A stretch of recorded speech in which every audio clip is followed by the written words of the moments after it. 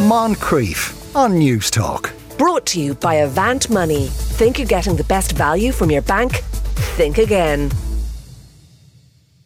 Any plans you have of running away end right now? As usual, you underestimate me, Mother. I will escape this educational penitentiary, and you will never hear from me again. I'm sure you'll grow to love Evermore and find it as life-changing as I did.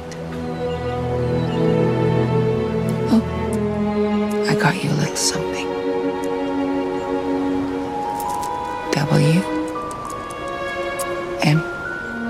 Our initials.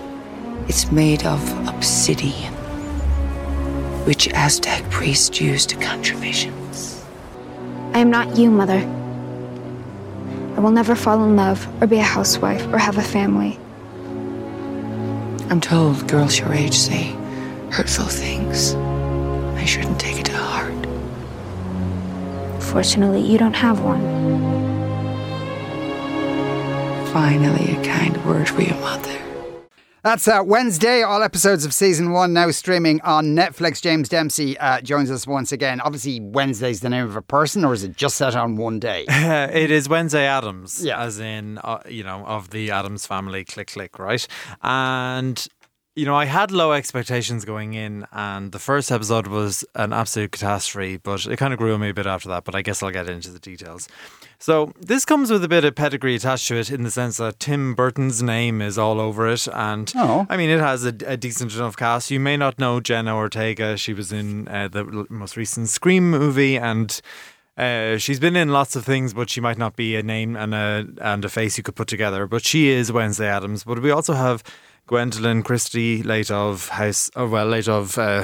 what was it called before House of the Dragons? Game of Thrones, and Star Wars. And Christina Ricci, who I guess is not the original Wednesday, but maybe the original Wednesday. Yeah. Right? Before her, anyway. Yeah, yes, definitely. Fred Armisen plays Uncle Fester, and the rest of the cast is kind of people you might know from various different places. And the two guys behind it are a man named Alfred Gough and Mark Miller, whose biggest credit to date is Smallville, which is not some massive critical darling that is fondly remembered, but did run for probably 12 seasons when shows were 20-something episodes. So, they know their way around making serialized TV. And this time round, I guess the big ticket names are Catherine Zeta-Jones as Morticia Addams and I guess Luis Guzman as Gomez Addams. And in it, we have a version. I mean, really what this is they cancelled The Chilling Adventures of Sabrina, and they're just like, oh, have we got those sound effects, on file? Have we got that, CGI ready to go? Yeah, we'll just throw it at this instead. Basically, Wednesday is a teen version, it's a teen soap opera, right? Which Wednesday Addams is expelled from her high school in New Jersey and then relocated to Nevermore Academy, in which if you think they can make one pun about something to do with the Addams family, they can make every one of them.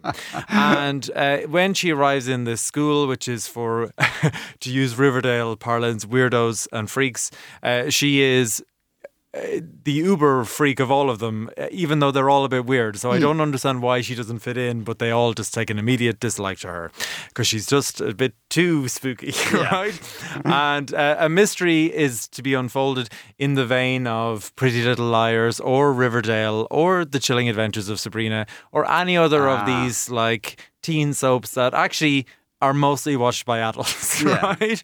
And it falls into that category. Which is not something, I guess, that I, at this point in my life, am interested in watching anymore, but certainly will give a fair shot. And like all of those shows, every one of them actually has a pretty decent first season and then just falls into a catastrophic second, third, and if it makes it to a fourth season. And Riverdale, I think, has just wrapped up after. And if you had seen episode 1 of Riverdale when it debuted, I don't know when it did, 4 or 5 years ago. And if you had seen the season finale, the journey that it has taken in between is absolutely madcap stuff. And I am concerned that that is exactly what is going to happen here. The ultimate problem I think they have is actually the Barry Sonnenfeld Addams Family movies, which like debuted, I guess, in maybe 92, 93, have aged spectacularally well in the sense that they were good then, and people look back at them incredibly fondly now. I mean, if Twitter is still around by the time this segment ends, you know, if I see one more tweet about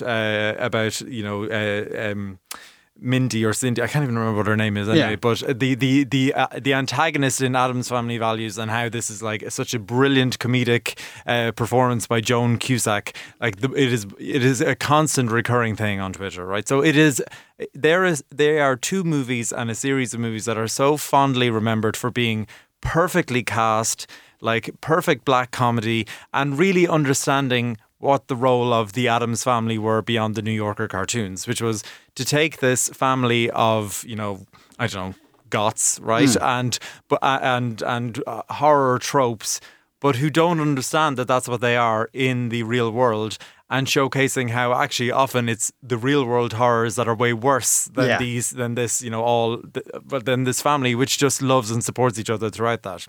Here, we remove the family, right? I mean, okay, they're there, they drop Wednesday off to school and they make a few appearances via like crystal balls, but that's making a balls of the whole thing because, right? Yeah. Do I care about what Wednesday Adam gets up to at a boarding school? No. What I want is Christina Ricci delivering really sarcastic one-liners in the presence of family or at a summer camp, even though it's also, like, for some reason, Thanksgiving in that movie, right? And here, although it was Thanksgiving last Thursday, it just feels like a total missed opportunity or the wrong use of the Addams. Now, that I say this as someone in my 30s, right? I realise that since those live action movies, there's definitely been one or two, if not a series of computer animated Addams Family versions. So it depends, I guess, at what age of your life and what appreciation you have of the Addams Family, whether or not you're going to like this. But if you are of my age or older, I don't think it's for you. Okay, fair enough. Garbage then. Right, okay, we'll move on to our next one. It is Upright, seasons 1 and 2 now streaming on Sky Atlantic. Imagine if everyone was leaving like a trail of like coloured ink or whatever, and you could take a satellite photo of the Earth and see where everyone has been their whole lives. Like all the times you were just around the corner from a celebrity, or all the times you walked past a murderer, or when you like bumped into someone that you later became friends with. And me driving away from Carangunna 4 years ago, and you from Sydney, and our trails getting closer and closer and closer, and then our lines became one line for a while. Maybe a new colour while they mixed. And then, we... Right, so Tim Minchin has something to do with it, so sign of quality, possibly? Yeah, I mean, he is a co-creator of this along with a few other people. The only other person whose name I kept going, I recognise that name, is a woman named Kate Mulvaney, who, if you have seen Hunters, the Amazon show about Nazi hunters in the kind of 70s, she plays the nun in that, although she is actually Australian. And she, along with a guy named Chris Taylor, created this show and got Tim Minchin involved in it. And it was actually first released in 2019, and I can't remember seeing much of it. Yeah. But a second season has just debuted on Sky, and I ploughed through the first one. And I would say it doesn't, it works kind of a trope in its own right?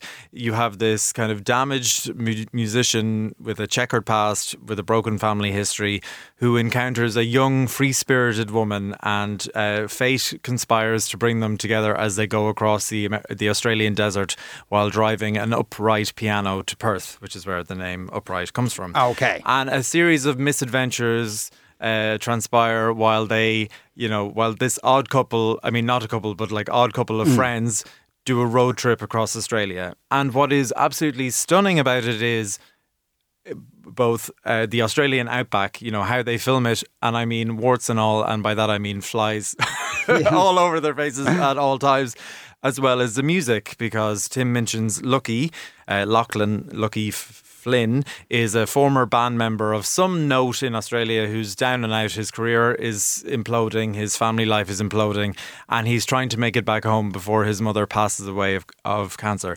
Hilarious comedy. Yes. And definitely, you know, I mean, it's a trope now for me at this point to talk about comedies that are not really comedies. Yeah. And this definitely is one of those. Although it did mention Best Comedy Performer at the ACTAs, which is like Australia's, you know, BAFTA or IFTA, if you will. And Millie Alcock, who people will recognise as Rhaenyra in the, you know, baby Rhaenyra in the first half of House of the Dragon. She is Meg, who I actually didn't even realise she was Australian. Yeah. She is the teenage tearaway who literally, I mean, they literally crash into each other in the first episode of season 1. And season 1 is an odyssey about Lucky's mother and his family relationships. And season 2 picks up 4 years later, where they have all grown up and gotten a little older and a little wiser. And this time Meg is coming to Lucky looking for help with her own mother issues. And season 2, what I liked about season 2 is if season 1 is all about, you know, the desert and the sand and the, you know, the harshness of the Australian outback, season 2 is about the lush vegetation of Queensland. And I mean, the absolute real winner of this show is the Australian Tourism Board, not that they needed any help, to showcase the splendour of the landscape in all its rich and varied ways. The show, I'd say, it is nothing spectacularly original, but it is very well made in the sense that it is funny, it zips along at a great pace, it really showcases Minchin's talents as a musician. Him as an actor, I'm slightly less convinced about. I mean, he plays this washed up has-been musician very well, but it's nothing I haven't seen before either. No, yeah. Millie Alcock is perhaps the bigger revelation for me, because her version of Rhaenyra, I couldn't remember, is that her name? I think it was Princess Rhaenyra anyway, in House of the Dragon, was much more straight-laced, petulant, grumpy teenager, unlikable. And in this, I'm not saying she's particularly likeable, but she is a live wire. She has an awful lot more to do. So if you're interested in seeing her talents, it's worth it for that. Yeah, but like a lot of these kind of, even from your description there, I mean, it's technically described as a comedy, but really it's going for the feels. Definitely, yes. Yeah. I would say. Yeah. All right. Our next show, Echo 3, new episodes every Thursday on Apple TV+. Here's a clip. Hello, I'm Natalie Foster, COS. Alex Jesper. Eric Haas. You want answers? Yes, ma'am. We just want to be read in. Okay, well, why don't you grab your things and follow me? Thank you. Great. Thanks. You've already been filled in on the negotiations? Yes, we have. But, you know, he means read in as if you trusted us, okay? As if we're on the same team, as if we have security clearance, as if we do this for a living. Are you really treating this as a business deal? You know she's linked to the agency, right? They're not aware of that. In Colombia, kidnappings usually are business transactions, and I don't work for you. So please watch your tone when you're in my embassy. Ma'am, honestly, we're desperate for something. She's his wife. She's my sister. Please. Right, so is there like shooting and stuff in this? This is an oddball one, right? So I had it chalked down as kind of just one of these other Apple TV shows where they have so much money to burn, they just greenlight things. But it comes from a guy named Mark Bowl. He is a 2-time Oscar winner for The Hurt Locker, Best Original Screenplay and Best Picture. And he wrote Zero Dark 30 as well. So he knows his way around penning these kind of pop boiler, really high, intense, macho movies, right?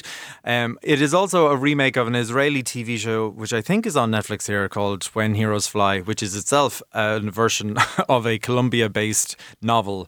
And we have a Colombia-based show here in which I think it's Michael Huisman. He is also late of Game of Thrones, where he was Daenerys' hunk who was helping her for a while and then gone. Right, okay. That guy, right? Yeah. Dario something, I can't remember quite around or whatever, right? And Luke Evans, the Welsh actor, they play like Navy SEALs, I want to say, who are brothers in arms who fall out when on a mission immediately after a wedding that makes them brothers-in-law goes south and something goes wrong and they are suddenly no longer friends.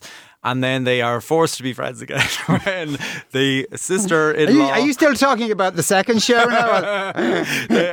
They are forced back together when their sister-in-law/sister, who is in herself a world expert in the field of psychedelic drugs and like drug addiction, gets kidnapped by sort of FARC...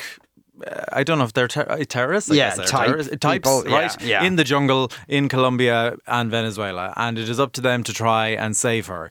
And parts of this are gripping in the sense that the action scenes are so well shot and so exciting that they are really, really edge of your seat stuff. But the politics is very murky in a kind of like, American imperialist heroes just going around shooting whoever the hell they want in their quest to save one woman kind of thing. And not necessarily on the side of the kidnappers, but their role when it does eventually come out, because this is kind of a bilingual show. Half of it is exploring the Americans, half of it is exploring the Colombians. Their role is much more interesting, and there's a very interesting character who's a Colombian journalist who herself was kidnapped in her youth, trying to help unravel the mystery and solve it all. That's a far more interesting show when you're watching it. The problem is there's also plenty of the other show as well. So again, like, I was ready to give up on it, and then it kind of hooked me, and then I fell out of favour again, and then it hooked me again. All in, I find it a bit confusing, right? I think there is an excellent show in there somewhere. It's just you have to watch all the rest of it as well. It kind of sounds like it was like funding from perhaps Colombia or a Spanish-speaking station, and then English and then American funding, and there's like the two completely different shows being made parallel to each other. Yeah, absolutely. It's like when you're watching an Irish drama that's co-produced by Scandi Nation for some reason, and they bring in like a Swedish police van for some reason. It is a little bit like that, but as I said, the Spanish parts are excellent. Right. Okay. There you go. The three shows we were talking about today were Wednesday, all episodes of season 1 now streaming on Netflix. Upright seasons 1 and 2 now streaming on Sky Atlantic, and Echo 3 new episodes every Thursday on Apple TV+. James Dempsey, thanks a million. Thank you. Moncrief. Brought to you by Avant Money. Think you're getting the best value from your bank? Think again. Weekdays at 2 p.m. on News Talk.